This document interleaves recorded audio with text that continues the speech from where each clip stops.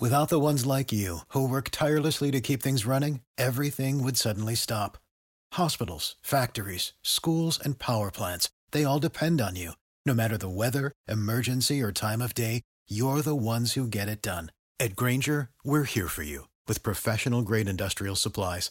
Count on real-time product availability and fast delivery. Call, click Grainger.com, or just stop by. Grainger, for the ones who get it done. What's the easiest choice you can make? Window instead of middle seat? Picking a vendor who sends a great gift basket? Outsourcing business tasks you hate? What about selling with Shopify? Whether you're selling a little or a lot, Shopify helps you do your thing, however you cha-ching. Shopify is the global commerce platform that helps you sell at every stage of your business. From the launch your online shop stage to the first real-life store stage, all the way to the did we just hit a million orders stage. Shopify's there to help you grow. Whether you're selling scented soap or offering outdoor outfits, Shopify helps you sell. Wherever and whatever you're selling, Shopify's got you covered. Sign up for a $1 per month trial period at shopify.com/try. Go to shopify.com/try now to grow your business, no matter what stage you're in. Shopify.com/try.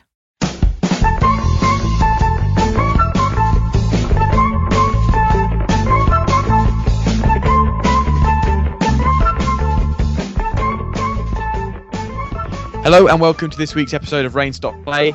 As the super mega uber IPL auction comes to a close, we pick our winners and losers from the weekend's bidding.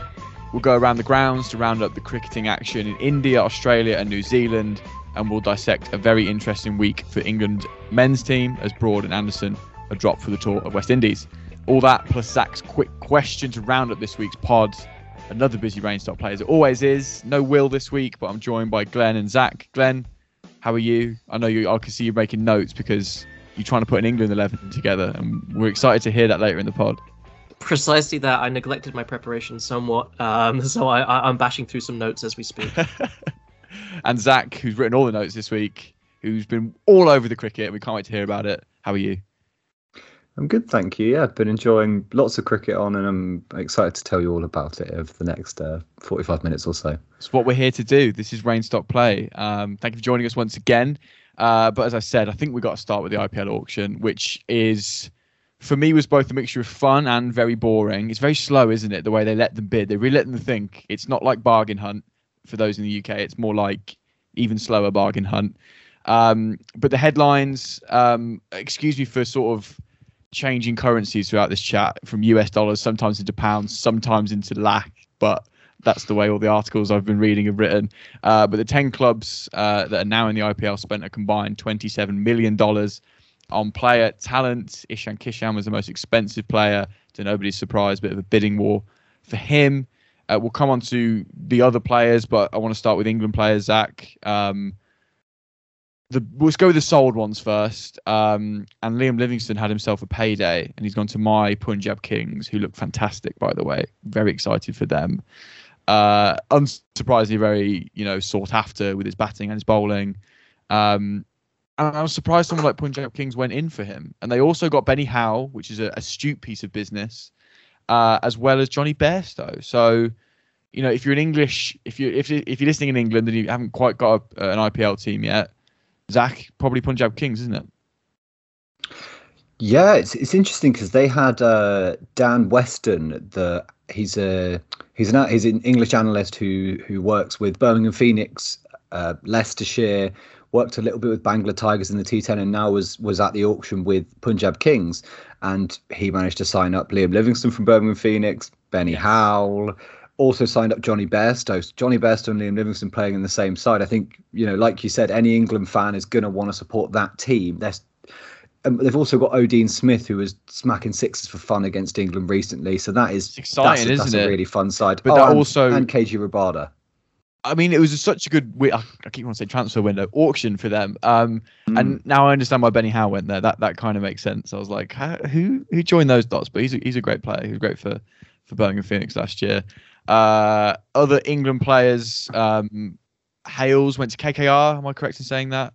No. Yeah, KKR had the most hilarious auction ever. Hales kind of got picked up in the after bit because they kind You of got go picked through up all off the a players few players once. got picked up off the floor, like Billings off the floor, Jordan was off Billings, the floor, as it were. Sort of, they go up, don't get sold, and then I read a day later they've been sold. How does that work, Zach? Do you know?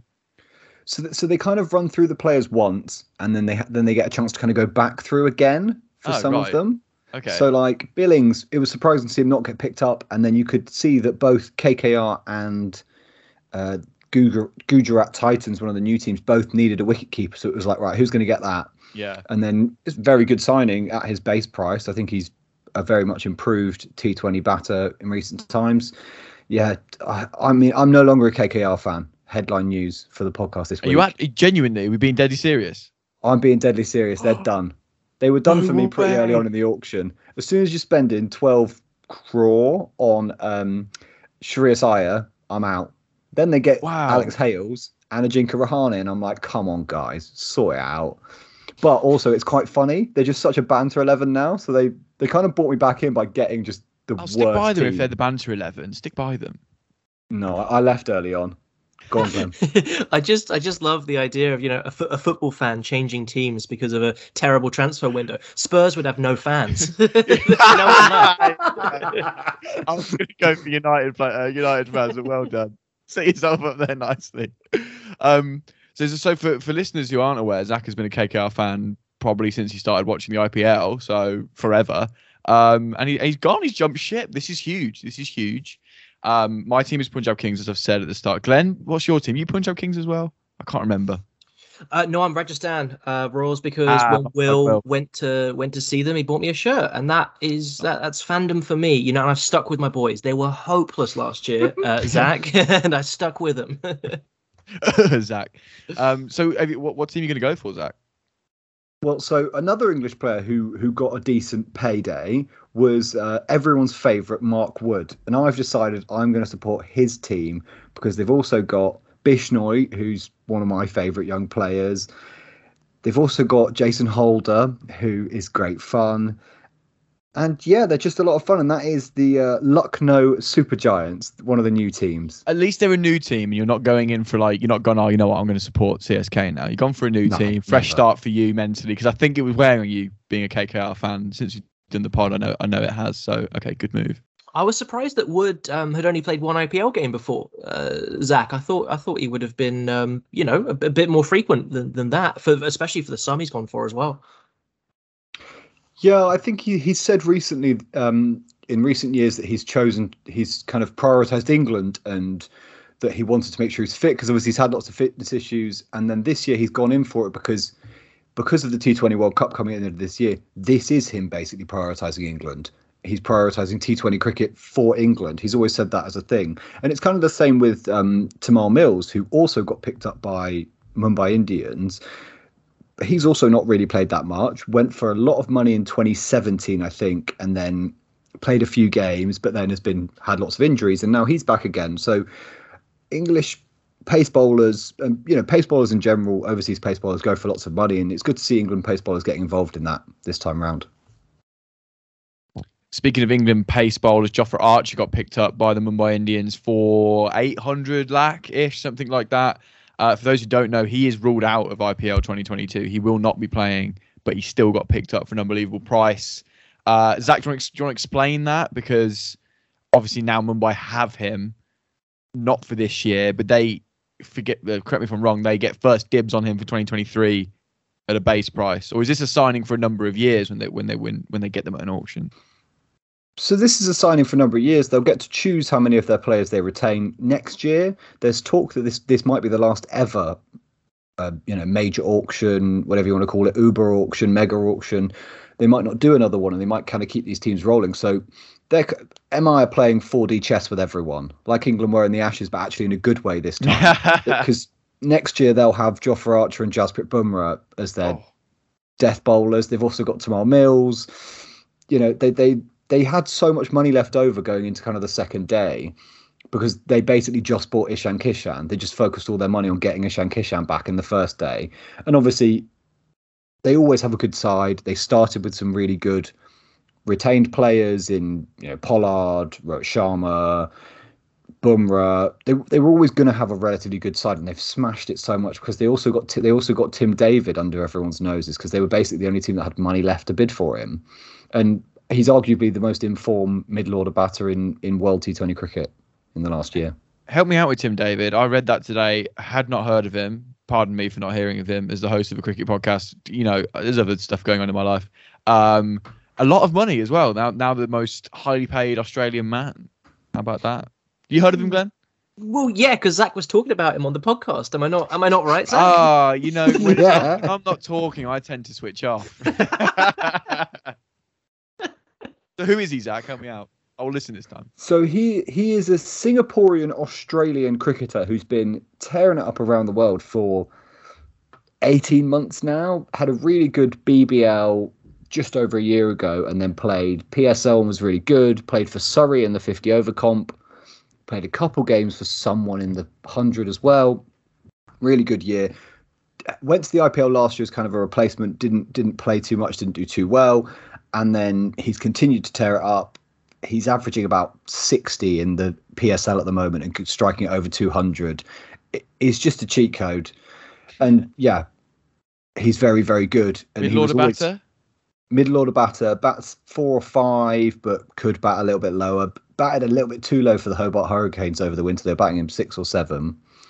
And then he also bowls a bit of off spin, but that is part-time. But real part-time. I mean, I'm just looking at, I'll link this article in the pod description, but a great ESPN Cricket Info piece sort of going each franchise's best 11 now the auction's done, what they think their best 11 looks like. Looking at Mumbai's, it's pretty strong. And of the bits I did watch the auction when they were going for Ishan Kishan, I loved the guy with the sort of thing you hold up to say you're bidding, that no matter who came in, he was putting it up again. He obviously said, you have unlimited money to go get this guy, just keep popping it up. Like all the other teams were having a big conference, and this guy at Mumbai was like, nah, he's ours. Well, that would be because he is effectively the manager of the team because he's the owner's son. So it was him and his mum sat next to each other. They did a Netflix documentary of Mumbai, and the owner's son seemed pretty insufferable. So it makes me not like Mumbai because he seems really annoying. Yeah. And then him at the auction where he just kept his paddle up. Another person was bidding and keep his paddle up. Yeah, he was so smug. Very smug about it. Like, yeah, I got the money. It's like, great, okay, pal, well done. Was he the ones like that came in and tried to do like some motivational speeches or something? I watched it a while ago. Was he just trying to be buddy with the players? It was really uncomfortable. Yeah, because they did the kind of Sunderland till I die style thing where they had a really bad season. The season they did a Netflix. They won it the season before and the season after they did a Netflix documentary. The season they did the Netflix documentary, they didn't make the playoffs, which obviously for Mumbai is pretty much unheard of. Yeah, and he tried to do some motivational speeches. His mum was in there doing motivational speeches, and it was quite painful. That's toe curling thinking about it. I might avoid that doco. Let me round up some more England players. We're an England first podcast, and there are other players, obviously. But for those listening in the UK, Chris Jordan to CSK, very CSK move. Went for a decent amount in the end, about 300 lakh, so decent payday for Jordan. We've mentioned Tamal Mills, David Willey sneaking off to RCB this IPL, pretty handy. We've mentioned Wood, and now some unsold players. And the biggest one out of that has to be Owen Morgan, KKR's captain from last year. I mean, surprised in the sense that he's a big name. He's captain in an IPL franchise for a while. Obviously not a surprise when you look at his form over the last 18 months. And I think probably the best for him, just to, I don't know, work out to hit a cricket ball again. Adil Rashid once again not picked up. He had a small spell in the restarted IPL last year. Obviously didn't go well enough to impress anybody. Darren Milan not picked up either, and Craig Overton not picked up, unsurprisingly. Poor old Craig. There are some other players I've missed out there. Some other bigger names. Steve Smith not picked up. Again, it feels like good business to not actually pick him up. I don't think Adam Zampa was picked up. Was he picked up off the floor, or was he just ignored entirely? Because the overseas leg spinners really struggled, basically, was one of the headlines from this. And that was the IPL auction. And that's actually got me kind of excited for it, I think. I fell out with the IPL before now, but I think I'm ready for it. This is exciting. And I like the idea, Zach. I know you mentioned this might be the last Uber auction. I kind of like the idea of a little bit more continuity of like who represents which franchise and who is the big player from that franchise. I guess that's what retentions do anyway. But yeah, that article in ESPN Cricket Info, it's linked in our description. I'd read that if you want to catch up even more on what was the IPL auction last weekend. Zach, you're going to take us around the grounds internationally and domestically, and you're going to start with the PSL. I know you're watching a game frantically right now. Obviously, this will be irrelevant by the time people are listening because it's over, but what's happening and what's been happening in the PSL since we were last on? So since we were last on, it's kind of been same old, same old. Multan are still good, although they did lose their first game. As in the first game, they'd lost all season. They're still good, looking good for qualification. So there's about another week of group stages in this. The first semi-final, not sure how they do it. Pretty sure they do the kind of similar to the IPL where first plays second, and then they get kind of another go. And all of those finals phase starts on the Wednesday, the 23rd. So Lahore Qalandars are second. Fakhar Zaman still hitting loads and loads of runs. Their bowling attack's still not doing that well, even though they've got, Shaheen and others doing very well. Under them, there's 3 teams that are on 6 points, and that's Islamabad, Quetta, and Peshawar, and they're all decent enough. They're not amazing. Islamabad look the best out of that lot, although they look like they might be about to lose right now to Karachi, who are still terrible and haven't won a game yet. But they might be about to win a game here with under-19 captain Kazim Akram leading them to victory, which would be amazing for the under-19s. One of 2 under-19 players playing in this game, as Zishan Zamia, the under-19 pace bowler, got Babar with a beautiful delivery. But yeah, other than that, no real headlines. Jason Roy injured today. What about Jason Roy still going about his business, playing in the same team as Vince? I then also saw, I do drop in and out of this very sporadically, by the way. I also then saw Shaheen get them both in consecutive deliveries. So, but Roy's doing good things, right? Roy is doing good things. He did get a duck the other day, a second baller, and yeah, you're right. And James Vince then went the next ball. That was the first over of the game. So not too good on that front. They didn't win that game, but yeah, they played a very good Lahore Qalandars side, who are just very good. I think they could get to the playoffs. Quetta is going to be one of them or Peshawar going for that kind of 4th spot. I think it'll be, and then Karachi, even if Karachi manage to win this game, which they probably will, they're still basically dead and buried because this is their first win in, I think it's their 7th game. So yeah, not good, but same old, same old. Lots of English players involved, and I think we can do a full update after the tournament on kind of how those English players went, because there's so many. Even Yorkshire's Jordan Thompson has just walked out to bat. Chris Jordan is padded up on the sideline. There's just so many random English players. There's a lot out there, aren't there? A lot of it. Alex Hales just took a catch. He's out there. He's doing his thing. We will have a full roundup at the PSL as well. We'll make sure to dedicate some time to that as and when it finishes. Before we move on to part 2 and chat about the England Test squad and Stuart Broad's article in particular, a few more around the grounds to go past. Quickly, Zach, India battered West Indies. They're having that sort of... They played England at home in the T20s. They're flown over to India for some white ball stuff. And then the Test matches will start in a few weeks' time. And they got battered, didn't they? Yeah, really, really poor from West Indies. Both these sides didn't bat particularly well in this series. India batted first in the last 2 games and got 237 and 265, which isn't amazing. And their top order struggled. They played 3 different players opened with Rohit, Kishan, Pant, and Dhawan all played a game opening. Pant open, for India. Wow.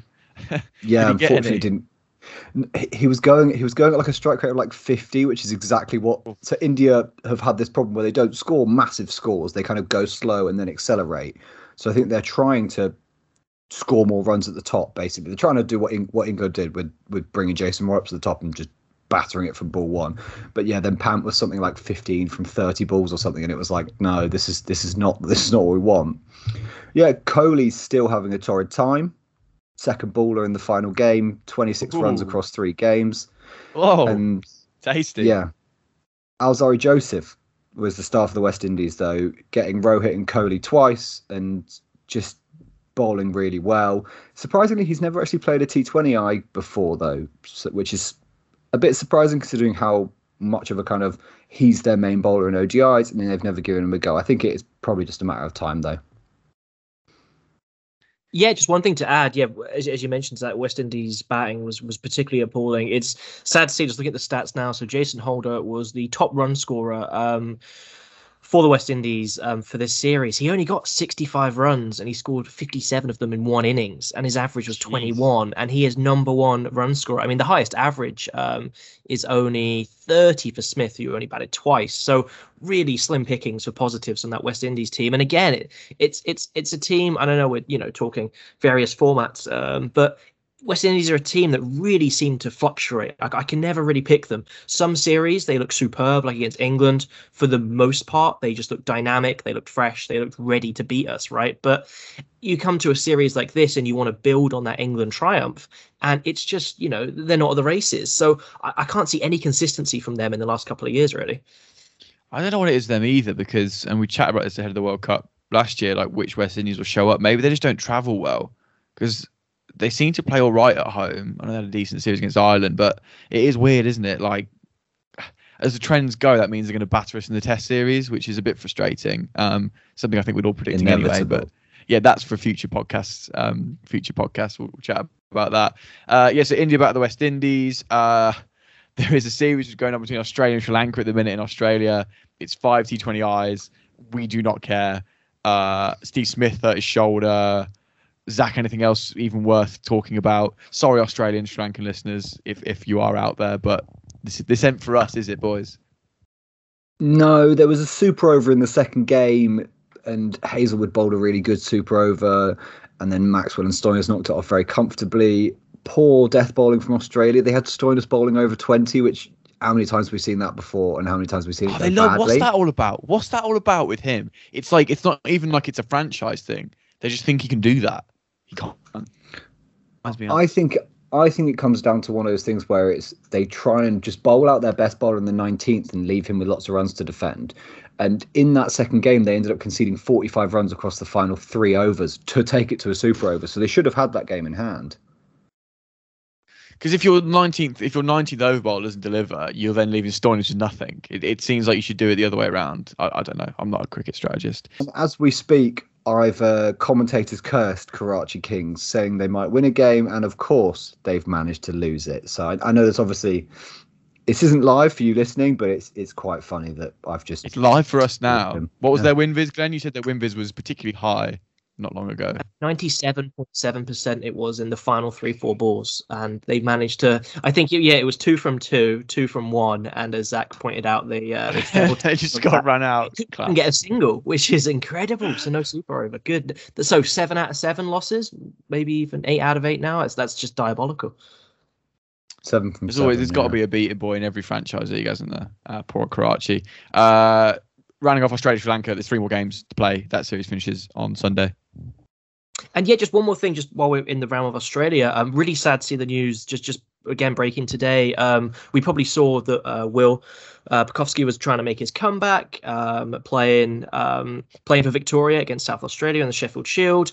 He got a couple of runs in the first innings, I think, did pretty well, and he managed to concuss himself for the 11th time by kicking a volleyball into his own head, is what happened to him, and that just broke over this weekend. So really, really sad, horrible to see, and just what a freak way to again, get that head injury. I can, gotta, send our best wishes and stuff, but another freak accident that seems to set the career of an immensely talented batter just back once again. It's horrible to see. Yeah, I spotted that as well. Is he like prone to is he prone to concussions more, or is he more unlucky in that he gets hit in the head a lot? What's the deal? This has never happened before. This is one man getting concussed once a month. My understanding of it from reading things from people who know a lot more about, medical stuff, is that once you are concussed, you are more prone to being concussed again. Oh, right. He's had this to the kind of an extreme level. Yeah. Where it just keeps happening and happening and happening. So it's going to happen. It's so sad because it looks like he's going to have to stop playing cricket, basically. Really? Is it that bad? That's awful. He's like such a prospect, isn't he? He's got that 1 or 2 Test matches under his belt. Oh, okay, that's interesting. It's almost like a domino effect then. And you're more prone to it, and it's worse every time it happens. And here we are. What did you say again? 11th time or something? That's crazy. Okay. Well, we send our wishes to him, and hopefully we can see him playing cricket again. A few more bits before we round up part 1. Indian women are in New Zealand. This is a warm-up series. Obviously, the Women's World Cup starts in 3 weeks. So there's a tour here for the Indian women. We'll talk about the England women's squad in a second. But Zach, anything from this little tour worth talking about? Yeah, this has actually been a really interesting series so far because New Zealand, they haven't had the best preparation for this World Cup. It's at home, so they'll be kind of expected to do well. But they came over to England at the back end of our summer last year, and they didn't do particularly well. It was pretty comfortable for England, but actually they've played 1 T20I and 1 ODI so far, and they've beaten India in both. Scoring 275 in the first ODI, including 100 for Susie Bates. They were at one point 196 for 2 with 14 overs left, so they were a little bit disappointed in that, even getting 275, which is a decent enough score. And India never really got close, and Jess Kerr will be on a hat-trick for the first ball of the second ODI, which will have happened by the time you listen to this, because that's tonight our time, so either she'll have a hat-trick or she won't. But yeah, it looks to be setting up to be a really competitive series, and if New Zealand can compete with India, then it's giving me lots of hope for this World Cup. I think Australia are pretty far out in front, but the rest of the teams competing should do well. And we'll have a full preview coming up soon. Absolutely, good plug for that. England women's squad, no major stories other than the big omission of Sarah Glenn. Otherwise, a very predictable squad. A bit worrying for England that they dropped off so much at the end of the Ashes series in those 3 white ball games. Hopefully we can put that down to general Ashes fatigue, sort of knowing the race was run, as it were, and they can start quickly when that World Cup comes around. And as Zach said, we'll have a full preview of that. So that's it for part 1. In part 2, we'll be analysing Stuart Broad's Daily Mail article and chatting about the England Test squad.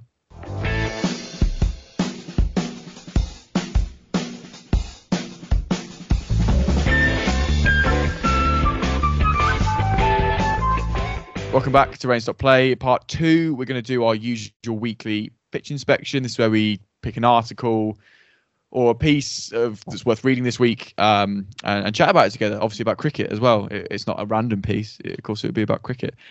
This week, I think it was kind of handed to us on a plate, boys, with Stuart Broad's Daily Mail column that came out on Sunday. Once again, this is linked in the description of the podcast. If you haven't read it yet, go away and read it now. Pause the podcast. Come back and we'll be chatting about it right now. Interesting to see, boys. I thought he said a lot of things that I think we all agreed with. Obviously, it feels like a long time ago, but this news broke as soon as we dropped the last podcast. So it has been a week since that England squad was announced. For those who don't know, Broad and Anderson were dropped, rested, whatever you want to call it. Andrew Strauss saying they've still got a place in the setup, but they wanted to give some sort of leadership positions to new younger bowlers, let them sort of lead a tour rather than having Broad and Anderson there, causing a lot of anger and sort of confusion amongst England fans. And clearly for Stuart Broad as well, he wrote his piece, which came out Sunday. It was pretty calm. It seemed pretty, circumspect. He wasn't too angry, but I found it most interesting that he didn't expect this. This is the kind of thing I think with our 2 senior bowlers, Broad and Anderson, and we've spoke at length, and everybody has, about how you deal with this, older players leaving the team. The fact they didn't expect this, and he got a 5-minute phone call explaining why, and sort of left to sort of mull over it, as he talks about in this piece, is a little bit worrying. Glenn, I'll come to you first. Start with, how do you feel about Broad and Anderson being dropped / rested for this series, and what did you think of Broad's sort of response to Strauss and what is a new England leadership team coming through now? Yeah. Well, first of all, ridiculous decision. I mean, I just don't know why you wouldn't play 2 of your arguably best ever Test players of the modern era. 2 of them. I know there's been a couple. Ironically, Andrew Strauss being very much in that category.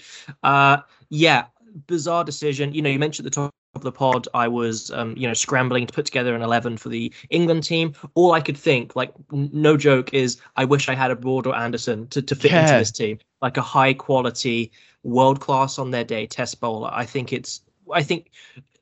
collectively, a lot of people in the cricket community are just feeling a little bit confused and a bit disappointed by this one. It's interesting you said his tone wasn't angry, because I felt fury dripping through every paragraph of that piece, actually, Dan. I thought he was disgusted with the decision, and I think he was very clear about that, which, may I add, he has every right to do.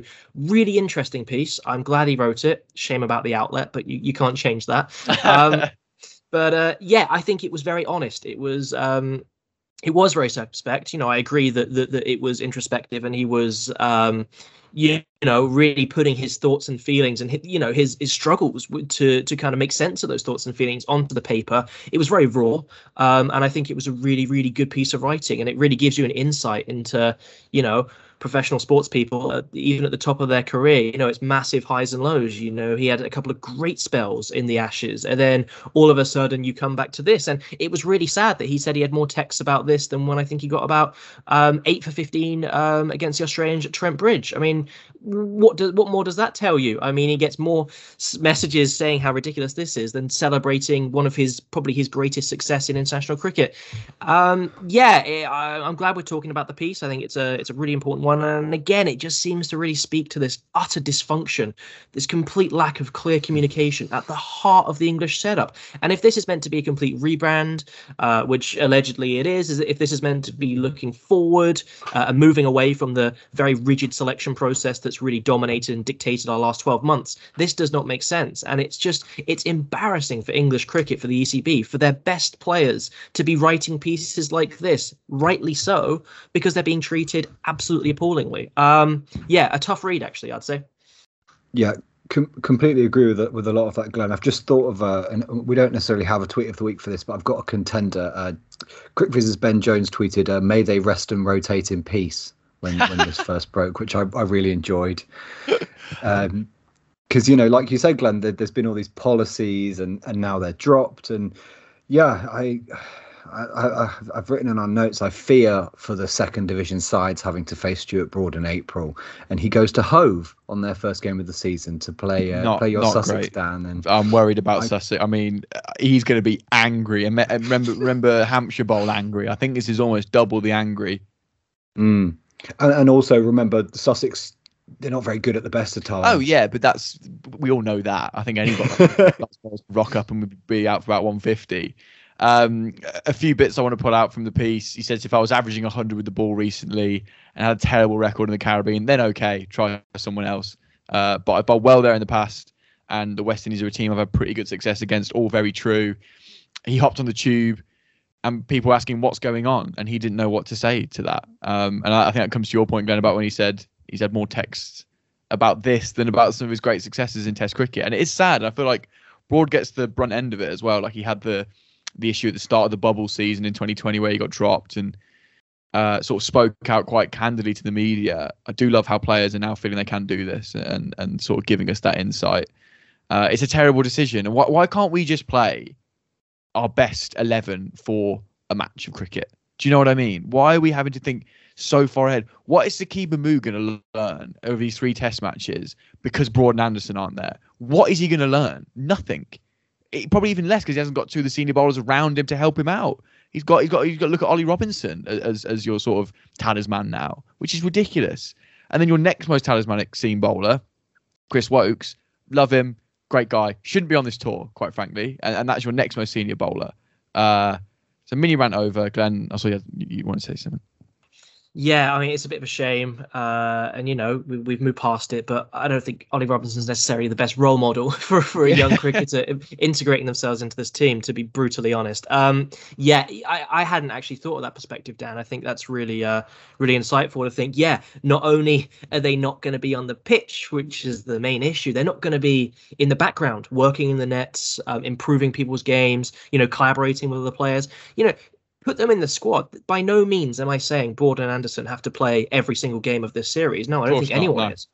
No, you can rotate both of them with each other within the team and just make sure there's a senior figure around to provide leadership on the pitch, and to provide support and advice off the pitch. And it feels, cutting your nose off to spite your face. England are always like, we need to look forward and develop the next generation of young cricketers. Well, what helps that generation is, as you precisely said, Dan, having quality, experienced clever bowlers around to improve your game. And England really have just cut that out of this tour. And once again, we are starting a tour that should be exciting under this complete cloud of animosity. And it's so frustrating.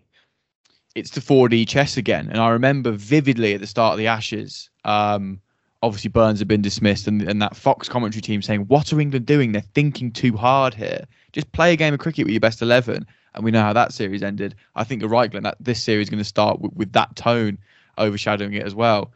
Nasser saying in the Sky Sports podcast, I think, put it best. I'll try and link this as well. It's a good little clip he put, or the tail enders put on their Twitter, where he said, if you had to pick two problems from the Ashes tour, having Broad and Anderson and having Root batting at 4 weren't even in the top 10 problems. Yet these are the two things that this New England selection team, New England hierarchy have zoned in on for the start of this tour.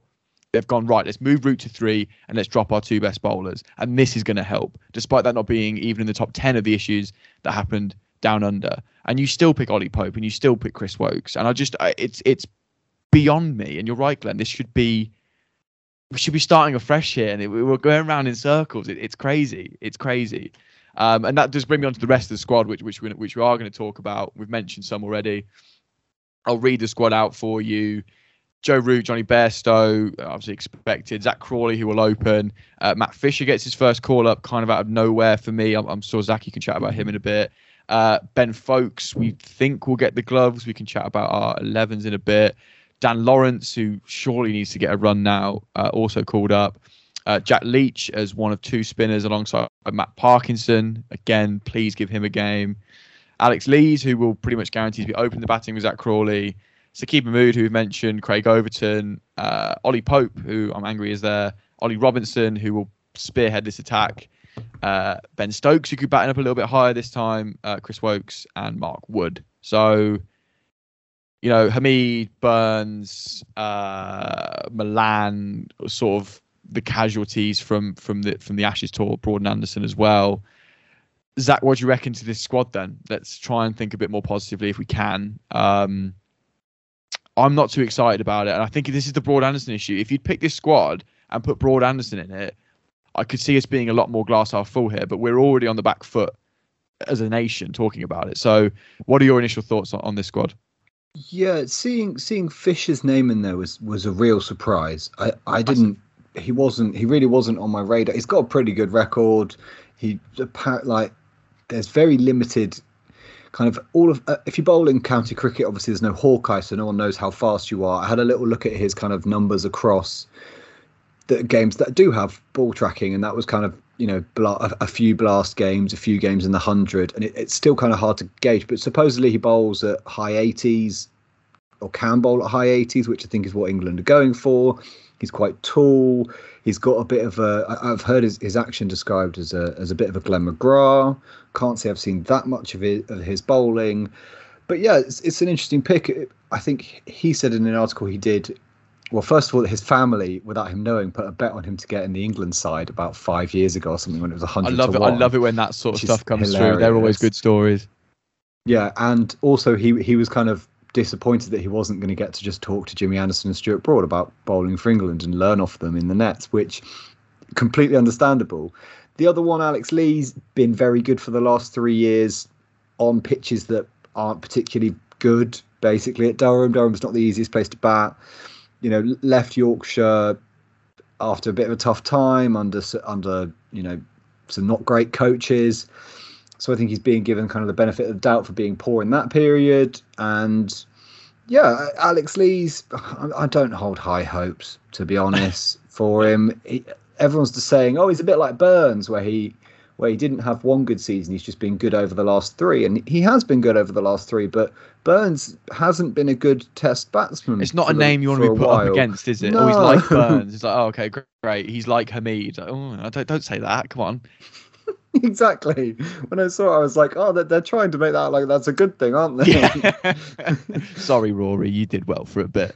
Glenn, you've been scribbling away. Have you carved an 11 out of this sort of slight mishmash of people? I've tried my dear sweet best, and I'm going to preface this with, tear it apart, please, because this isn't me like I love our Rain Stop Play kind of Ashes predictions or India away where we get really passionate and defend our choices. This is me trying my best, and it's a bit of a hodgepodge. I'll run through it 1 to 11 batting order, and it doesn't fill me with much joy at all. Number 1, Crawley, Lees, Root, Stokes, Bairstow, Lawrence, Folkes. I'm not too sure about 8, maybe Mahmood, I think, Robinson, Wood, Leach. That's what I've got. Zach's about to throw up. So it was going well. It was going really well to Mahmood. We've got 4. Well, okay, that in the sense of the bottom 4 were all kind of 11s and they're all bowlers. In any order, in any order, okay. Precisely. Zach, and I like to hear I like that top 7, Glenn. I do. I think I don't want to see Pope in there, quite frankly. I like where Bairstow's batting. I like that Folkes got the gloves. Lawrence gets a go. That's the top 4 I'd go for as well. So yeah, very good. Tick from me. Obviously, then Mahmood at 8 went horribly wrong, but it's fine. I like that bowling attack though. Mahmood, Wood, Robinson. I think that's what they'll go for. I love Jack Leach, but I want to see Parkinson get a go. I kind of he's agree. Waited long enough. This is me being a Leach loyalist. Fair enough.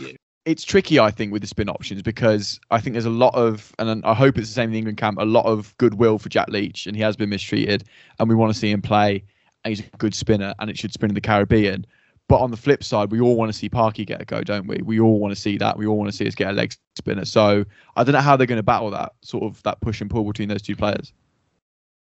I think a good way they could go about it, and I don't necessarily think this will be their thinking, but I think it could easily be what they do, is that Antigua, of the grounds we're playing at, I think is the one that spins the most. So if it's already spinning, you don't necessarily need Parkinson to be, because obviously he rags it far on any pitch. Whereas Leach on a spinning track is obviously pretty good. So I can see them going Leach for the first game, and then I would love them to go Parkinson for another game, depending on how we go. We could easily be 2-0 down after 2 tests here, and then we give Parkinson a debut. We love giving people debuts in the midst of an absolute cluster, don't we? Like we're 2-0 down, go and win us a test. That's like, oh god. But I see what you're saying there, Zach, and I think Leach deserves to be the senior spinner and get the first test match.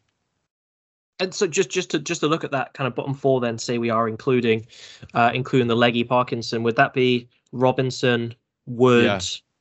Then I think Parkinson can't bat at all, can he? His average really bleak from what I was looking at a minute ago. Yeah, Robinson's your 8, who's probably an 8.5, and Wood's your 9, who's probably a 9.5. I hate to break it to you guys, but you know what they're actually going to do? Do you want me to tell you what they're actually going to do? Well, Chris Woakes is going to play, isn't he? Chris Woakes is going to play, and Ollie Pope's going to play. Dan Lawrence isn't going to get a game. Do you not think? Bairstow bat at 5. The top 4, the top 5 is what they'll do. Pope will bat at 6. Lawrence won't get a game. Woakes will bat at 8. Sorry, Woakes will bat at 8. Yeah. After Folkes bats at 7, and then it will be probably Wood, Robinson, and Leach, which is no debutants really, is there in there other than Alex Lees? That's like the same problems we've still. Yeah, that what they've done here is managed to sort of confuse us all by dropping Broad Anderson, suddenly pulling Matt Fisher out of nowhere, making us think this is fresh and new, and then play the same team minus Broad Anderson plus Alex Lees. Confusing. Other sort of configurations I've seen this is not play Folkes and have Bairstow at 7 where he's quite effective. You can probably get Lawrence and Pope in a side then. But I think we all want to collectively see Mahmood have a good go, Parkinson have a good go. Obviously, Lees will get a good go, and just flesh them out. See if they've got anything about them for when we come and play in the summer. Yeah, I think rightly said by you both. It completely defeats the point. I'm so annoyed I can't even pronounce words. It completely defeats the point of this tour if you leave two of the classics at home and then you play essentially a group of players who have all been given a go at Test cricket to varying degrees of success without really trying someone until it's too late, as you rightly pointed out, Dan. So, yeah, I mean, listen, if you were going to experiment with a team and you want to blood some young talent, there is a case to be made for that, but you've got to do it. Being in the squad does not count as being on the pitch for 5 days. And I really hope we see something resembling the team that we put together, but I do worry that Zach's cynical 11 may well actually pan out. Zach's very good at cynical 11s. He's very good at getting inside the ECB's mindset, wherever it happens to be. Whatever side of the bed they go out on. Zach knows, he feels that, and he goes, right, they're actually gonna do this, and this. But it would be hilarious, wouldn't it? They drop Broad and Anderson and just go with like Robinson, Wokes, Leach, Wood, who we've seen over and over again for too long. They should play. The best bowling attack would be Mahmood, Parkinson, Fisher, and like Overton. I don't know, really go rogue. Just bin off all the ones we know could play quite well. Differential bowling 11 down. I would like that. That would be quite funny. And well, they might as well. I'd have respect. I'd respect, not a lot. I'd slightly respect more the Broad and Anderson dropping if they did that. Oh gosh, the first 11 is going to cause riots. I think, isn't it? It's going to cause carnage. We'll get straight onto Spaces. Yeah, I think so. I think that's going to be a good day for Twitter Spaces when that coin toss is had. Well, yes, 3 test matches. They start on March the 8th, maybe something like that. Good luck to England. We'll have a full preview of that, of course. Right then, as we always do to wrap up the pod, Zach, we got a quick question. Remind us of last week's one. I can't remember it.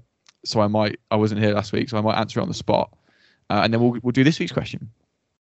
So last week's question related to Dewalt Brevis broke the 500 run mark and ended up scoring one more run than the only other player to have ever done that in an under-19 World Cup. Who was the player who'd done that before? And they did it in, I can't even remember now. I think it was like 2004 or something they did it in. They are still playing a current India player. Okay, they played in the ODI series. Played in the ODI series. Was under 19s ever in 2004. 2004. Worth noting, I didn't realise this person was this old. Rahane. He didn't play ODIs. Come on. See, no. Let's do. Who's sort of old? I don't know. 2004 is so long ago. How can they still be playing cricket?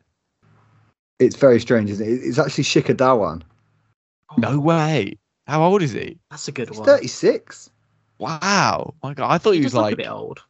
Yeah, but I thought it was like 30. Yeah, he has younger energy, I think, than he does. He's like 32 energy, or maybe, I don't know. So that was last week's answer. Shikhar Dhawan. Modern, if you've got that correct at home. Great question as always, Zach. Do tweet us at RainStopPod if you get it right, or if you've, got a bone to pick with Zach's questions. I don't know. Tweet us. What's this week, Zach? What are you going to leave us with this week? So this week's question relates to the PSL. In the PSL, Fakhar Zaman has crossed the 400 mark for the first time in his career. Passing the 400 mark has only happened 9 times in PSL history, 3 times by Babar Azam. And it's only happened twice by an overseas player. Can you name the overseas players who've done it? It's 2 different players. One of them did it in 2019 and the other one did it in 2018. Both have retired from cricket. Ooh, what a caveat. These questions are superb, Zach. I hope our listeners keep up to the end, because it's golden. Yeah. I hope you're also keeping notes, listeners, and like seeing which ones you're getting right. And we can maybe do a total at the end of the year. Or I just had this while you were saying it. A special very quiz. Pub quiz question-y. I think at the end of the year, Christmas special, you read them all out again and we'll see who's retained any information. Or maybe you do new ones. I don't know. Some form of the other. Is Chris Gale retired? Is he still going? He's still going. Good guess, but it's not Chris Gale. My guess would then be AB de Villiers. I'm going to say AB de Villiers. I'm not sure if you've even played in the PSL. Oh. I don't know. I'm just trying to think of players that have just retired who are like obviously very good. So one of them you won't get, I don't think. I kind of don't really know who he is. He's one of those kind of players who you're like, oh yeah, he was all right. We're all in deep. The other one is a legend, an Australian legend who has dabbled in commentary recently, and I really liked him as a commentator. There's a big clue there. I know who it is, and I don't want to ruin it for everybody else. Yeah, I got it right. I just mouthed it to Zach. Okay, well, that was a good clue, Zach. And then, so there's one with a good clue there, and one that nobody's going to get. So you got to tune in next week to find out who this person is. That'll about wrap it up for this week. Thank you again for that question, Zach. Tune in next week to hear the answer, of course. Glenn, thank you very much for joining us. Thank you for having me. Zach, thank you very much. Thank you, Dan. Thank you so much for listening. We'll be back at the same time next week. Until then, thank you very much. Goodbye. See you later.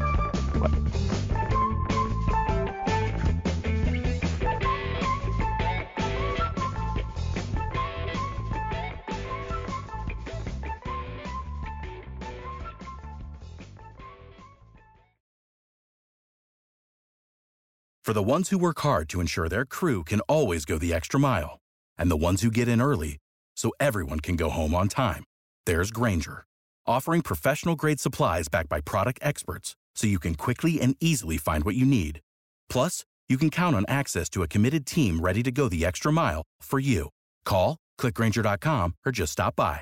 Grainger, for the ones who get it done.